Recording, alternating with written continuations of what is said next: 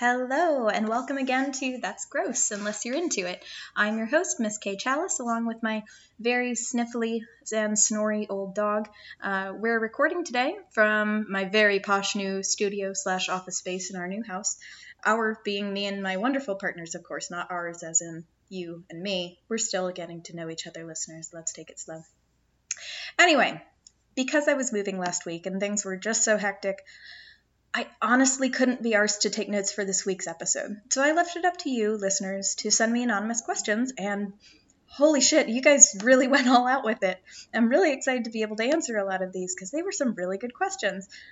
There were a lot, so I may not get to every single one of them today, but I'm going to do my very best to get to some of the bigger ones with more involved answers, and I'm going to split up some other questions into another episode in the future. Let's get started, though, with one of the first ones that I received, which is, why did I get into sex work? And I feel like when people ask this, on some level, they want me to give the sob story about how my low self-esteem had an impact and I had no choice but to show off my body to make money. But the thing is, I have been kinky and fascinated by sex since a way young age, much younger than I should have been, probably about 13 or 14. And as I got older, I realized how much I loved people watching me and how much I loved people watching me please myself and show off once I got a little bit older. And I started playing around with my dominant side when I was about 17, and it just kind of took off from there. I found a big part of myself in learning more about dynamics, kinks, porn, and just the way that people connect, even through like sexual videos. It gave me a lot of pleasure to do what I already loved doing and enjoying my body and giving people a service that may not be something that they're able to get in their everyday life. It may ruin like the whole dominatrix idea of female supremacy, but I genuinely am a people pleaser, and I guess I just kind of fell in love with the idea of being myself and making people feel seen while I get to be myself. And also horny. That's also a big benefit. I'm just a big horn dog, so that totally helps with that too.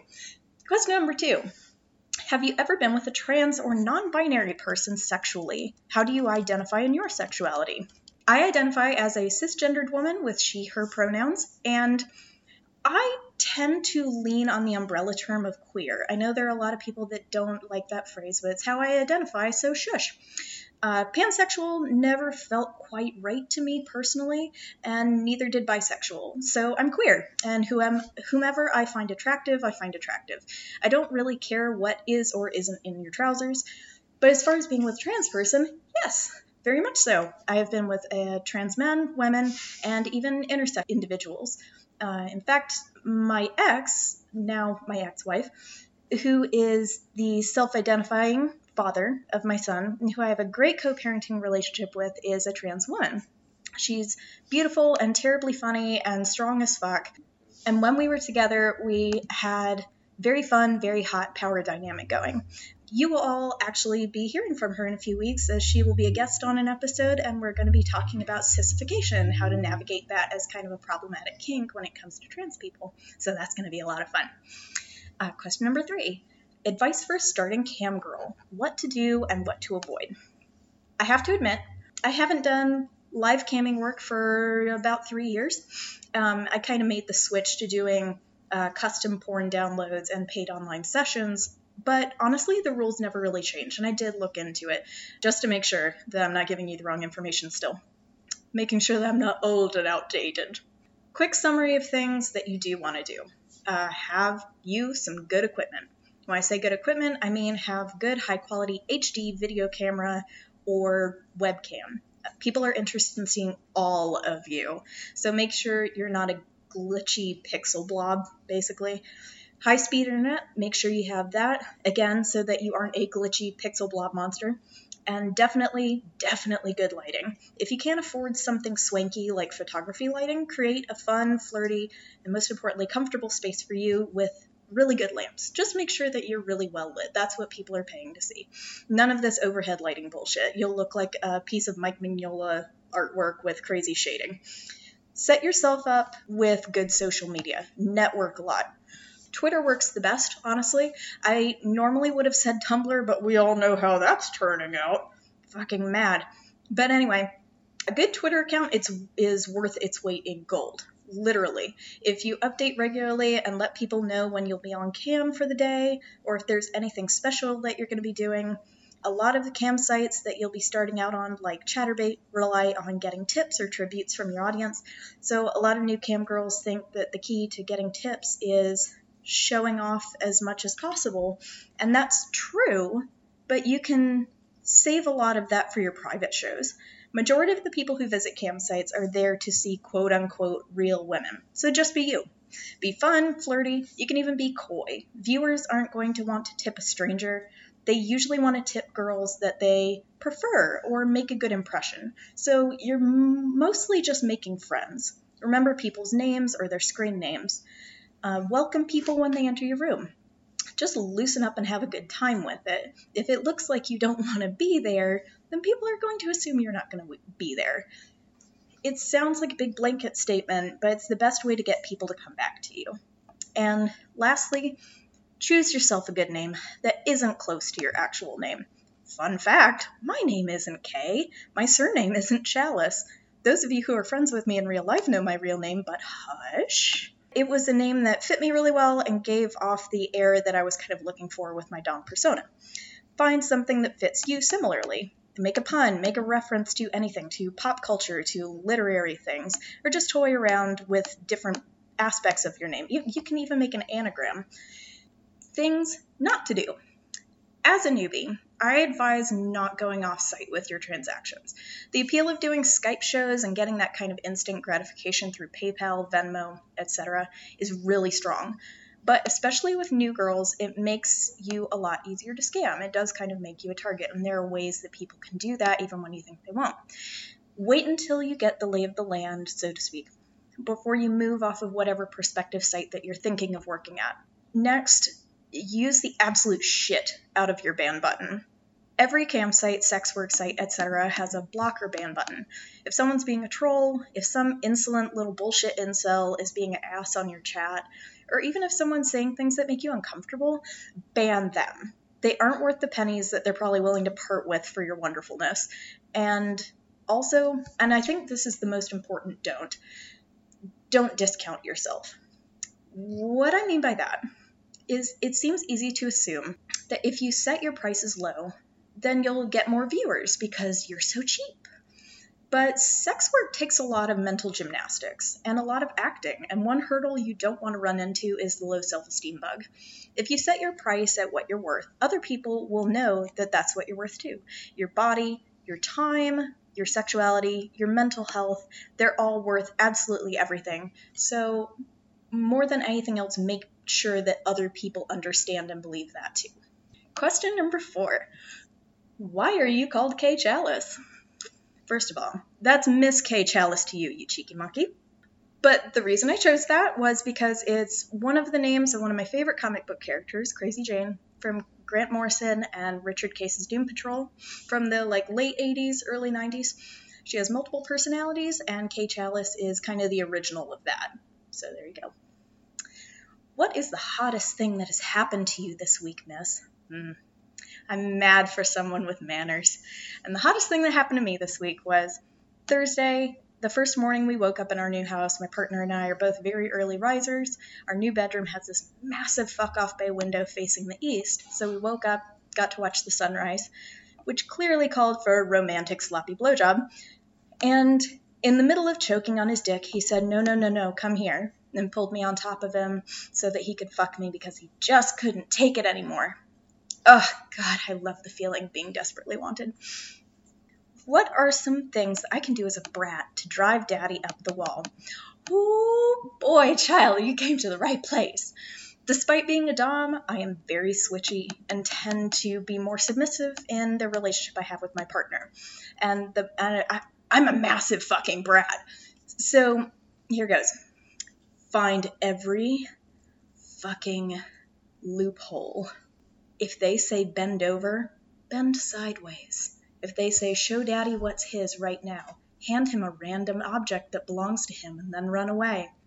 If you're doing any sort of bondage, become a Houdini, learn to pick cuffs or harness locks, learn how to slip out of rope knots, look up how to slip someone's grip on YouTube. There are plenty of self-defense online classes that you can look at of how to get out of a powerful grip, and you can totally use it in this too.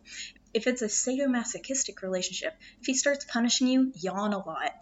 Turn around a little bit when you're bent over and say, "Hey, when you're done, can you ask my daddy to come back in here?" Generally, anything that you can do to make fun of them, tease them, or even just falling back on the old standard of make me, anything to antagonize them. Just be as obnoxious as possible. Next question. How much research do you do into sex and kink? You're very knowledgeable. Well, first of all, hey, thank you. I try. You can't see me, but I'm totally taking a bow right now. And I've spent probably the better part of 15 years reading up on sex and kink. Initially, I wanted to be a sex therapist, and I might still want to in the future, from a pretty young age. So I've delved pretty deep. A combination of reading a lot of psychology books, auditing, sexuality courses online, being just a very curious perv, talking to lots of friends who are doctors, other sex workers, psychologists, disease experts, and of course, being a sex worker myself and being an active kinkster since I was 15. They all kind of roll together into this brain full of a lot of experience firsthand, a lot of good people whom I've met and made connections with, and way too much useless boning information. I really love this one. What is your shoe size? Well, hello there, you charming foot fetishist you. I am a size 5.5 to 6 in women's, though I am notably known for wearing children's sneakers on a regular basis. Have you ever gone long periods of time where your libido just isn't there? Is there anything that would cause dry spells like that for people with high sex drives normally? Oh my God, absolutely. There are so many reasons why a normally very sex-driven person can find themselves with no libido. My quote-unquote dry spells, as you put it, are usually very short and far between, but have usually been caused by debilitating bouts of depression. But that's just me personally. There are tons of other reasons why you might not be feeling so horny. Just some of the common ones: depression, seasonal depression, long-lasting or intense stress or pressure, any of stress or pressure from your job, your relationship, dehydration, poor diet, too little or even too much exercise, overuse of alcohol, overuse of certain drugs, some prescription medications that you may be taking can mess with your hormones, or even just naturally low testosterone or estrogen, as I don't know the sex of the person that's asking this question. But after all of that list, it's mostly up to you to find out the triggers for your body. If you hear that list and start making check marks in your head, then chances are you've found one of your problems and can address it from there. If you feel like it's something more, definitely go and speak to your doctor if you're able to. But overall, just give yourself a break. It can be really unsettling to not have a sex drive when you've normally got the horn constantly, but placing even more stress on yourself isn't going to help at all. So just give yourself a break and kind of just look at what's been going on around you. It's surprising how much just everyday environmental things or psychological factors can weigh in on our sex drive. How old are you? I am as old as a 28-year-old tree, listener. Thoughts on FetLife, the community, and their move to Bitcoin transactions, how to set up a profile that mitigates thirsty guys hitting you up, groups and links to good articles. Okay, this is going to be a pretty lengthy and in-depth answer, so buckle up. I know that FetLife gets a bad rap, and honestly, it's pretty damn well earned in a lot of the cases. There are a lot of elitists, there are a lot of fuckboys, a lot of scammers, a lot of missing stairs, and a lot of wolves in sensual doms clothing. But I personally can't talk a lot of shit about it in terms of meeting people. It's responsible for me meeting some of the coolest people I've ever had the pleasure of chatting with, as well as getting to meet and network with clients and other sex workers, which is always super helpful. And I know some of you are my listeners, so hi, mwah, mwah, mwah, I love you. But more importantly, FetLife is how I met the love of my life. My kinky partner and I met over FetLife, just by becoming best friends over both kinky and non-kinky subjects, and ended up madly in love, and now he is sitting here in the room with me in our fuck-off massive house 5 years later. So yeah, I can't really talk too badly about it. I think despite its flaws, it's a pretty incredible way to meet people as your most bare and exposed, literally, self. That's pretty cool. The community overall, like any other community, kinky or not, has its ups and downs. Awesome people and complete high horse riding shitbirds. Honestly, I think it's more about how much you allow yourself to be picky and whom you want to give your time, whether it's sexual, kinky, romantic, or even just friendship. Which kind of answers how to mitigate fuckboys and thirsty dudes in your inbox. Whether you're spreading your butthole for the camera or just posting like a completely clothed selfie, you're on a fetish and sex-based website. A lot of people do attempt to use it for hookups. I've never believed that that's the sole intent, but you're going to get a bunch of horny dudes in your inbox regardless of how you put yourself out there. Like that even happens off of FetLife, right? Not the only one. I know I'm not. There's no way for me to say how you can make your profile less horny dumbass bait, except for either don't give them your time by responding, or block anyone that you don't ever want to deal with ever again.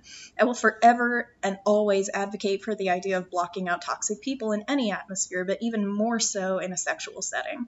If anyone figures out a better idea on how to answer this question and how to create a non-fuckboy profile in FetLife, feel free to let me know. But what I can tell you is how to find really cool people. I know it's a fetish-based website. Half the people don't bother reading your profile and just scroll through your photos with their friend Pamela Henderson. But the few who do will always take notice when you put yourself out there in a non-sexual sense too. I met a very, very cool person on FetLife due to a mutual love of world history. I met one of my most favorite and treasured friends in the world because we both used the site to talk about old comic books, B-rated movies, and tabletop gaming. It's all because even though I put up that I like being a bossy bitch and or having my ass camed until I bleed, I'm also a person with vanilla interests, quote unquote, that are available as a talking subject. As far as groups, you asked for groups. I have no idea. I've always found like-minded people, but I've not really tapped into the groups available on FetLife except for like checking where munches are. And the other groups specifically for sex workers to like support or advertise for clients. And you asked for links too, instead of listing hundreds of links because holy shit, that sounds exhausting. And I'm not really sure how you wanted me to list links in an all-verbal medium. I suggest using all-inclusive sites like DungeonNet as a resource. It's basically a database for every kinky website, forum, blog, etc., for the majority of fetish websites and niche needs. Lastly, because you're a selfish devil asking so many questions at once, Bitcoin has a lot of bad elements to it. There's been tons of reasons to steer clear. However, Bitcoin is a way to spend money without showing on your bank statement. For a lot of people trying to indulge in their kinky side without being found out for whatever reason that might be, that's very important, especially with things like PayPal. You have to transfer money from your bank, which shows on a statement. Plus, they crack down on illicit transactions in a lot of recent years. So, hey, if people are paying for videos on FET or paying sex workers with Bitcoin and things that aren't necessarily traceable back to their bank account for personal reasons, you won't catch me talking shit. It's not ideal to most people who are burgeoning economists, but for closeted kinksters, they have their needs too, and sometimes that kind of thing is necessary. I told you it would be a long answer. Next question. What is the last thing that made you laugh? Oh no. I love this question very much, first of all, and I appreciate you asking a very pleasant, happy question. But I do hate admitting my silly spot for bathroom humor because my partner gave me a very detailed description of his shit that happened 2 days ago and took all of 2 days to clean off the back of the toilet bowl. It's nasty as hell, but it was so detailed, and the phrase "a very sad, slowly slumping over puppet" was used as a descriptor. So we'll just leave it at that, but it left me cackling. Will you be doing an episode on Daddy Dom Little Girl? Or Caretaker? Yes, I totally will. And within the same realm, I will also be talking about age play. I may do that as a separate episode, or I may include it to show the differences, because they're entirely different things, but they kind of fall under the same brand of taboo that gets a really deplorable rap, despite it coming from a super intimate, deep place of love. So yes, especially as someone who does a lot of the daddy dom little girl dynamic as well as age play, I will definitely be doing a very fun episode with that. Not a question, more of a statement. I'd let you peg me any day. Oh, promises. Have your people email my people. Erotic hypnosis is a very niche kink that is often scoffed at for its association with non-consensual experiences. It's also disbelieved that anyone is actually being hypnotized. What are your thoughts? Getting this question in my inbox completely fucking thrilled me, partially because erotic hypnosis is such a niche kink, and partially because I love being hypnotized. My partner and I have been playing with erotic hypnosis for about 3 years now for the purpose of our mutual fetish of, bimbofication. So clearly my answer here is that I am a complete believer in the practice. However, as far as people not believing that it works, that's kind of why it doesn't work. If it's not your kink, or if you go into it believing that it doesn't work, then you're not going to be hypnotized. People have this old-fashioned belief that hypnosis is about putting someone to sleep and having them wake up to do whatever it is that they've been told. And that's a big misrepresentation. Hypnosis doesn't involve putting anyone to sleep, but instead has them completely awake, hyper-aware, on a subconscious level to the power of suggestion.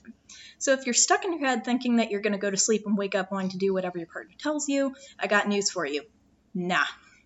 It takes a clear, open mind, lots of trust and practice, and a great deal of patience on both ends. So short answer, hell yes, I think it works. My bubbly bimbo ass can attest to that. But you have to be open to it. You have to want it and believe in it. It's kind of like fairies. Oh, but with non-consensual circumstances. This is a further reason for anyone listening interested in erotic hypnosis to make sure that whomever you take part in hypnosis with is someone that you trust implicitly.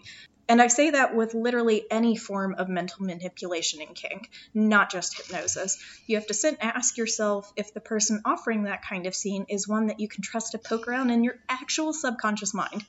You have to know that they have only the best intentions with this type of play, and you absolutely have to have the conversation with them about what you are or aren't willing to do in terms of suggestion. The second that person pushes back or tries to convince you to do something you may or may not want to do or unsure about, do not engage. There is someone trustworthy who will be able to give you that service.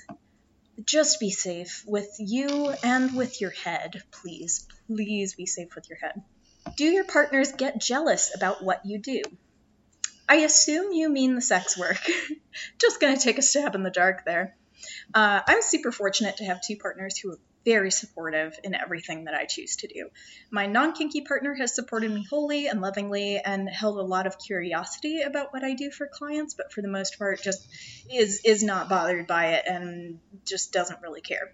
And my kinky partner is a delightful pervert who not only supports me lovingly and wonderfully as a sex worker, but thinks it's completely hot that while I'm toying and teasing clients all day, he's the person who gets to fuck me.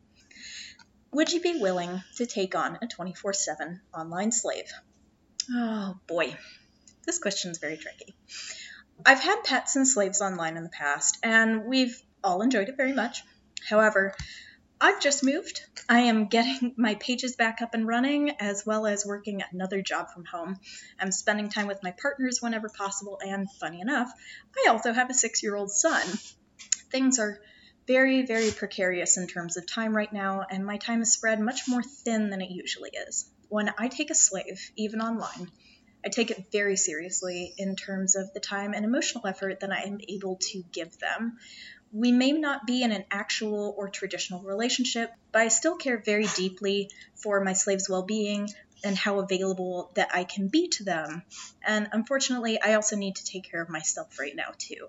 So right now, the answer is no. But especially if you're someone that I already know, please, please, please contact me. We can have a chat about it for the future if you like.